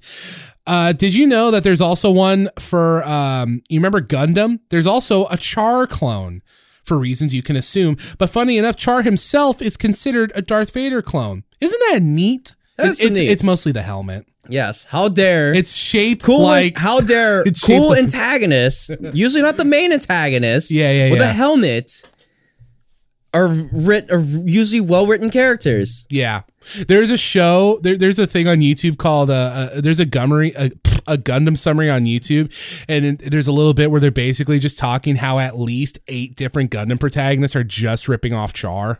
You mean antagonists? That's what I meant to say, yeah. Yeah. Yeah, just how like a bunch of them are just trying to rip off Char or emulate him. And usually their characters are then just usually some subplot where they're actually against who they're working for. Yeah, exactly. So it's like, hey, how dare Gundam have a fucking $1 billion formula? I don't know about $1 billion, but a lot of money. It works. I'm never not bored. By Gundam. And I'm always down with the Char character. But believe me, there's a lot of like, oh, hey, you see a dude with a silver mask usually pop up, and then you see the fucking rolling robot. And the blonde hair. Sometimes. Yes. Usually the guy in the mask has blonde hair. Just saying. So where the fuck are we on Austin Powers? Are we here to talk about Gundam, or are we here to talk about some fucking goofy 90s like comedy? So Dr. Evil says the laser is the key, and it was invented by renowned physicist Dr. Parsons. So we shall call it the Alan Parsons Project. Which, like, wait, is that that is a band, yeah. Okay. It's Seth Green's like, that's a progressive rock band from 1982. Why don't you just call it Project Wang Chung? No, Operation Wang Chung. Scott, I don't need that from you. And then, like, Dr. Evil just starts bullying number 2. Yeah, because number 2's like, if we could put the family squabble aside, I would like to. And then fucking he's like, Dr. Evil is just like, I don't like your insolent tone. He's like, huh? You think you're bad or something? Is that it? You want to be daddy? You want to wear the daddy pants? And then, like, the big giant earth thing he was using for his demonstration, he like grabs and starts bouncing that shit with like a basketball and hitting number 2 in the face with it. He's like, you're going to cry? Psh, you're going to cry? You feel like crying? A little leakage out of there? And then he shoots it into the holder like it's hoops. Evil's the best character. He's the best. Oh my god. So then Austin tells Shagwell that he lost his mojo. Yeah. He finds to Felicity to explain to her that he's like, she's shagadelic, but my schlong doesn't work. It's like, baby, you're shagadelic. Because at first there's the awkward tension. It's like, oh, I thought you didn't like me. He's like, oh, no, baby, I like you. Because my cock don't work. She's like, I didn't want to embarrass myself. She's like, oh, word? Dope. BT Dubs. Rad. I'm all doubt that Austin dick. BT Dubs, I had to plant something on Fat Bastard to track him, but before she could tell him she had to shag him, they get the location. It's at some building, and there's a room in the building, and unfortunately, it's a toilet. And they find the beacons in the toilet. How dare you stick something up someone's butt, and then eventually they have to poop. See, I don't want realism in my Austin Powers movie, though. Oh, sure? Because then the next gross-ass gag. Oh, God. Because they're, like, in a lab, I don't and they're processing the this. turd. Yeah. And then Austin grabs the fucking, like, thing of bastard turd and thought it was a coffee. Bastard turd. Yes. Friggin', he's drinking the friggin' stool sample. At first, it's like, this coffee smells like shit. But Basil, who's there and knows what it is, he's like, Austin, it is shit. Austin, please. It's like, yeah, whatever. He drinks it. It's like, kind of nutty. Gross. And he had a mustache from it, too. Yes, he had a fucking turd stash. I don't want to... We're done with this. Yes. But they discovered Evil's locations on some volcano because of the stool sample. They found traces of something. Some rare fruit that only grows on the island. So back with Dr. Evil, he calls Washington, D.C., right? And he goes, I want you to give me $100 billion. And then they laugh at him. And it's They're like, bro, it's 1969. That's not a real number. Okay, fine. $1 million. And then he shows a shot of Independence Day. And like, this is what the laser will look like on the White House. Yeah, and it shows the shot, and then they all like freak out. It's like, oh God, are we all dead? It's like, I will show you the destructive power of my laser. And then it's funny because I'm like, wait, at first I thought it was Armageddon, but I'm like, wait, isn't it Independence Day? He's like, well, that's not actually what it is. That was from the movie Independence Day, but it will look a lot like that. Also, there was a scene where he paid homage to Jerry Maguire. Show me the money, Mr. President. Show you what money? Show me the money. He spouted out like a whole. At one point, he's like something. I just know he was saying a lot of 90s slang to like these peeps from the year of our Lord 1969. He said something like, "I had to pop a cop." I had to pop a cop, and it's like, oh, this is either funny or cringy. You take it. I was laughing. I was cringing. Aw. But then yeah, so he hangs up. I just like awkwardly smiles, like on to the next scene. But the Independence Day shot was hilarious. It was really good. It was like an internet video because it just cuts out of nowhere and it's just fucking the White House blowing up from Independence Day. So Austin arrives to the evil island, and we get the 007 bikini gag as they're both looking like what's her face from I don't remember all the Bond girls. Yes, but the classic white bikini. Yeah, was that from Dr. No? Or was it the one after? From Russia with Love. I think it might be that Ursula chick. I feel like that was Dr. Love because Dr. Love. Fuck, I meant no. I thought that was Dr. No because that took place on an island. I thought. But either way, we get a friggin' bikini like thing, the famous Bond girl bikini thing with both Shagwell and Austin. Yeah, that's the joke. Is that I didn't really care because then the next immediate scene we cut to is fucking a musical number by Dr. Evil. He's like, we just got him playing piano now. What if God was one of us? A slob like one of, I forget what it says, but then it's like blee blee blue blue blue blue blue, and then they finish, and then Seth Green walks in holding a dead skunk and says, "Dad, he put this in my bed." And then Dr. Evil's trying to be like, Mini-Me, don't ever do that ever again. Oh, I can't stay mad at you, Mini-Me. Mini-Me, don't do that again. Oh, damn it, I can't stay mad at you, Mini-Me. Then after that, we cut to Austin and Felicity setting up camp, and we get a really, really long butt gag. Yes, because there's like a shadow gag going, and like and Felicity's pulling stuff out of a bag while Austin's on all fours looking at a map, and then we see evil goons show up, but they're just seeing the shadows as like Shagwell's is pulling shit out of it. Like, so from it looks like she's pulling just random shit out of his butt. And then Austin's like playing, like gagging along with it too. So like the guards are like, what the fuck's in his asshole? One guy straight up is just like, these people make me sick. Yeah, from their perspective, it looks like they're pulling out anal beads and an umbrella, and then it looks like he farts. Then we cut back to Dr. Evil, where they tell him Austin Powers is on the island, and then Dr. Evil proceeds to rap over an R&B version of that old song, Just the Two of Us. I didn't write down the lyrics. I just wrote down now, Evil and Mini-Me perform a song and dance, never mind a sensual rap about Scott rejecting him, and Mini-Me completes him. That's all I got. Oh, man, that was kind of dumb, and I'm looking back on it. Literally, we got two random musical numbers out of nowhere. I was like, what the fuck's going on? I'll admit the second one, I was just kind of like, okay, it feels a little like a waste of time, but it's Dr. Evil. So whatever, Austin and Shagwell gets caught. And then in the lair... Yes. After, there was one more thing. Was there? Oh, yeah, there was one thing. There was one more thing where it looked like she was hammering a tennis racket into his ass. Yeah. And then the one guard who said they make him sick looked like he was about to cry. And then he gets just like, all right, put your hands up. And then like friggin' Shagwell and Austin put their hands up. And then like friggin' Felicity pulls up the bag behind him and it looks like a bunch of shit drops out of his butthole. So they bring him to Dr. Evil, and then when they're there, Dr. Evil and Fat Bastard reveal to Austin that Fat Bastard totally sexed Felicity. And Austin's just like, what? He's like, she would never do that.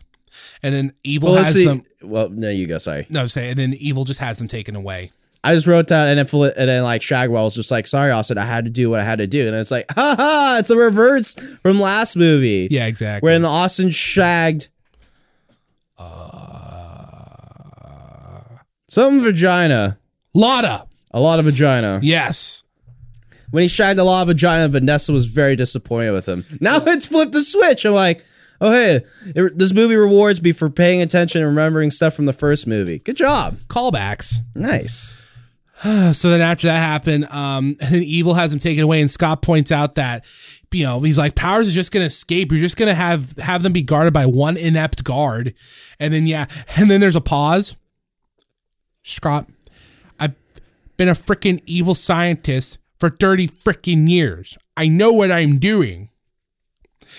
Then he gets ready to go to the moon and has the German lady do the countdown. Like, she starts at 10, but he's like, okay, that's a little too quick. Starts at 5, and then she goes to 30, and then she gets to 13. He's like, you know what? When the doors close, just say go. Because she's shouting all of them. 5, 4, 3. And I'm like, okay. And I'm like, okay, that's fine. But then she does it from 30, and she gets to 13. I'm like, I hate you, movie. That joke might have gone a little too long. I think a lot of these jokes kind of go a little too long. It's a little better than the first movie. Yes, so this movie is better than the first one. They're better at the long jokes than the first movie. Yes. But yeah. So then Dr. Evil totally goes like to space, you guys. And then we get maybe the best joke in the franchise. And we get, oh God, the penis rocket gag. So when a radar guy tells his commander, he says, sir, look at this. What is that? I don't know, but it looks like a giant. Then we cut to a jet.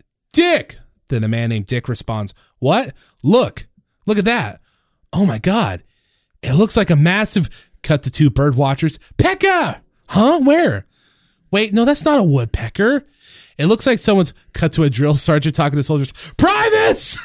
We have reports of an unidentified flying object. It has a long, smooth shaft, complete with, cut to a kid's softball game, and an umpire says, 2 balls.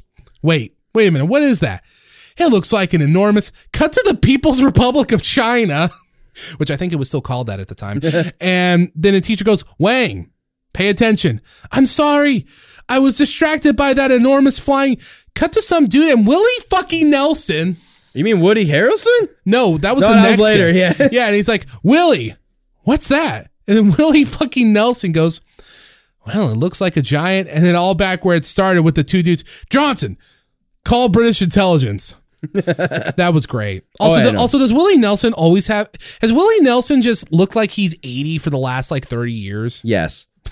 Has he ever looked young? No. I feel like not in my lifetime. I feel like he's never looked young. So then, yeah, awesome. They get thrown into the death trap. Yes, they're in the death trap. And like friggin' him and Shagwell are having a moment. They argue over the lava, but they make up. And then Austin tells like a very elaborate long plan as like how they're gonna like lure the guard out, like subdue him, and then like get out of there.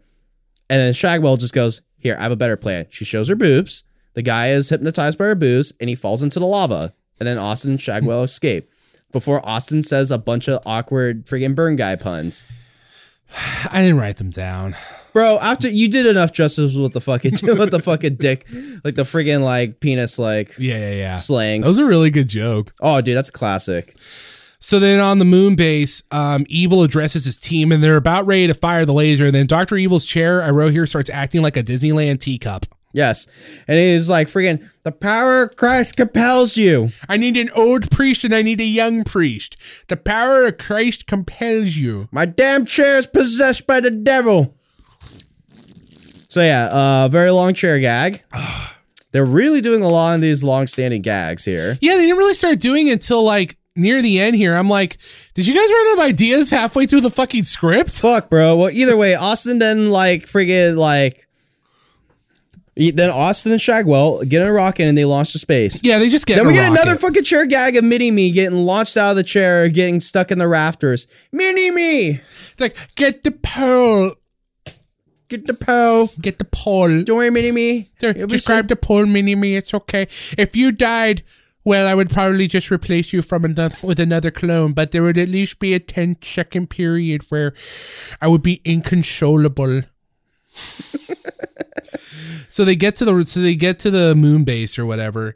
Yeah, they land on the moon. They walk inside, and then Austin sees Evil's shadow through like a glass window. He shoots at it, but then just finds Mini-Me, and then we get a pretty entertaining Austin Mini-Me fight.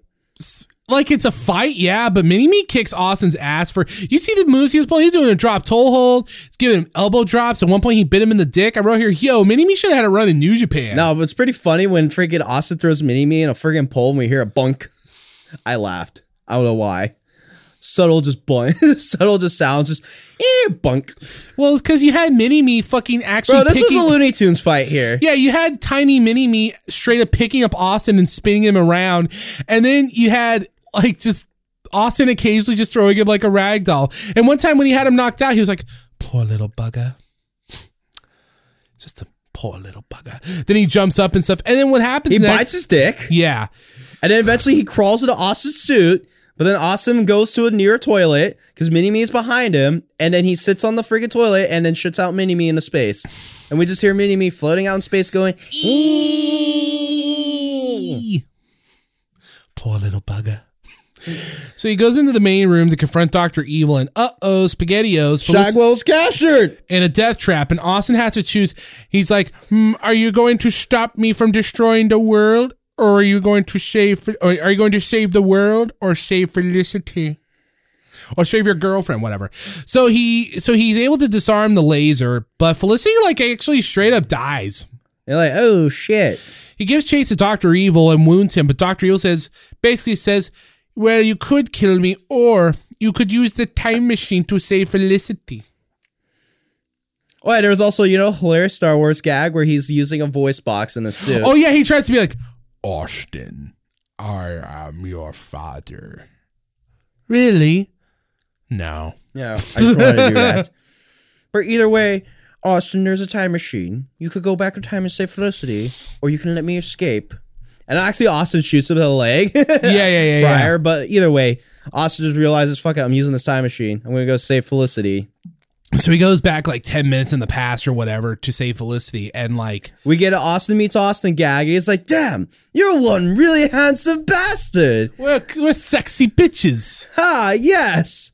And everyone's like, oh shit, there's two Austins. But either way, freaking one Austin, like, they were able to stop the laser from blowing up the White House, and then Austin was able to save Felicity. Were you thinking of Independence Day when you said blow up the White House? Because that made me laugh. And then after that, but then like friggin' like Evil, the maniacal bastard he is like, Austin, I have your mojo. Oh wait, oops! He throws the mojo up in the air, and both the Austins try to go for it, but friggin' like it lands and crashes on the floor. And eventually, like the whole layer is exploding, and the main Austin is trying to like lick the mojo off the ground, and if one and the other Austin's like, we need to go now. The place is blowing up. And Felicity's like, you need to go. It's like, baby, my mojo. I'm nothing without my mojo. You had the mojo all along, Austin. You saved the world. You stopped the villain? And you saved me. You always had the mojo. Oh, behave. I don't know if he said, oh, behave. But yeah, And then either way, they hop in the time machine and bounce out of the evil lair. So then they head back to the year 1997. Oh yeah, the base blows up. Oh yeah, space blows up. Space base. He convinces her to come to the 90s with him because of the fact that says, but I want to see what happens during the 70s and 80s. He says, not much happens. I looked into it. There was a gas shortage and a flock of seagulls. That's about it. For sure. And so yeah, they go back to his love shack in 1990, whatever the fuck. 1999. And then this was funny. They hear a knock at the door. It's like, knock, knock. And then Fat Bastard just comes through the door. He just busts through the door. And then and then he's like, I'm going to kill you.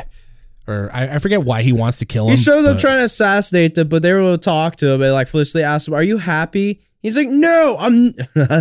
He's like, no. Oh, I gotta do the Shrek voice. Donkey, what are you doing in my swamp? Okay. No, I'm not happy. I'm fat and all I do is eat. And I'm unhappy because I eat. And I'll eat because I'm unhappy. I need to, there's a journey. That I need to forgive someone. And it's myself. Now who am I kidding? I'm gonna kill you anyway. And then he gets kicked in the dick. And then we get an Austin 60s style swinger dance party. I forgot there was also another line. I haven't seen my Willie in 2 years. That's long enough for me to declare it legally dead. That was a great line. Oh, fuck, that is a great line. I totally missed. I haven't seen the movie in a week. Whatever, swinger party, and then we're back to the rocket gag. Yeah. Did you get this one? I did, yeah. So Dr. Evil gets away in a rocket, right? And they're like... Shaped like a penis. They're shaped like a penis, right? And then, yeah, the commander's asking his person, he's like, did we get Dr. Evil? No, he got away in this rocket ship that looks like a giant. We cut to a classroom, and a teacher lady says, penis! That's how she says it. The male reproductive organ... excuse me. The male reproductive organ, also known as tallywhacker, schlong, and then cuts to a cookout. Wiener!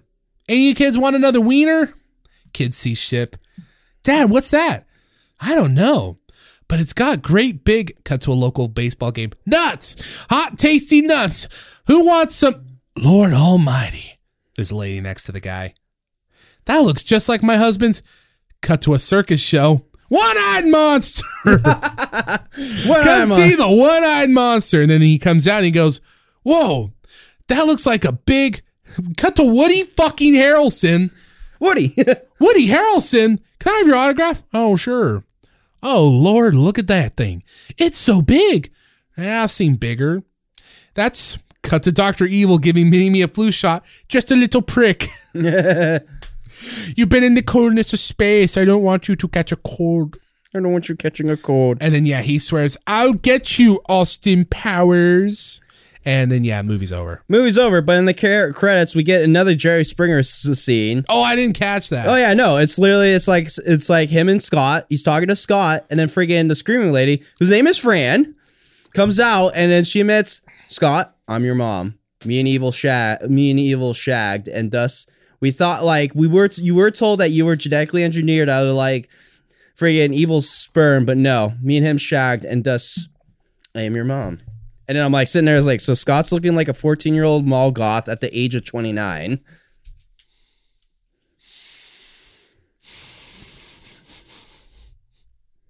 That is evil.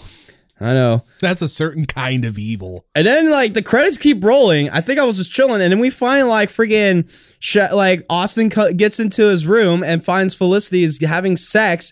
And he goes, like, oh, no, Felicity's having sex. And finds out she's having sex with the other Austin. And then they're just like, whoa. It's kind of not cheating because that is me. So then it's like, screw it. Let's decide to have a threesome. That's funny because I forgot on the space station, the past also was like, so what's the going rate on menage a trois? And they went and have a menage a trois. So yeah, Austin Powers 2. Well, Spy Who Shagged Me. The Spy Who Shagged Me. Better than the first one. Oh, God, yes. I felt like until the point between them being on the beach to them being on the moon, I thought they were a lot better at managing the long gags. I thought the opening gag where he was naked went on like 4 minutes. Yeah, almost. but that was like also the opening credits too. Right. But besides, I thought they were better at managing that. It kind of felt like they just ran out of ideas halfway through the movie though, and they had to pad it out. But yeah, no, I thought it was more consistently funny than the first one. I don't know if that's a controversial opinion. I don't know like what the going rate is on public opinion of these Austin Powers movies, but I mean, that's a good movie. Screw it. Next one we're watching Goldmember. Yeah, which good friend Dylan says he wants to be here for. Oh, fuck, that's right. We need to bring him in on that one. Yeah. I haven't seen him in a minute. That's on you to make sure he rewatches it or something. He said he's watched it a bunch. I think he remembers the movie by heart. But do you trust him? Who gives a fuck? I'll bring him in. Make sure you tell him, now Dylan, we're going to be talking about the movie. We're not going to be reacting to the movie. You and me will see him tomorrow physically, and we can describe that to him in person. So for those that don't remember, a long time ago, we brought him on for a Rock of Love episode, but he thought we like watched it as we podcasted. He didn't know that we took notes and talked about it. So he didn't say much during the episode, and James has kind of held that against him ever since. Yeah, I was so pissed. I'm like, you made me set up an unnecessary mic for something. You like talk for a little bit, and then for the whole entire show, I just have a whole track going with just a solid one line because there's nothing coming out of his mouth. Dylan's a gimmick. Yes, he is a fucking gimmick. All right, listeners. I think this is it for our show. Yeah. We'll be back next week with the Austin Powers Goldmember. We'll also be reviewing Talking Heads, like, was it 77. So their debut. I think it was. Whatever, Hot or Not. And then, yeah, we'll also try to bring in good friend Dylan because he's watched that movie a bunch of times. Oh, we get to have Dylan on, listen to some pop music, and he gets to decide whether or not he wants to be that metal gatekeeper who's like, oh, I hate this shitty pop stuff. Well, I only have 2 headphones. Maybe I could get another one. I don't know. My second headphone slot over here is kind of crapped out, but I'll just have you guys listen to it. I can always listen to the song prior. That's true. Either way, we'll make it work. But other than that, listeners, this is the Dr. Death Danger Radio Show with your host, James and Edward. I gotta take a shit, so... Adios.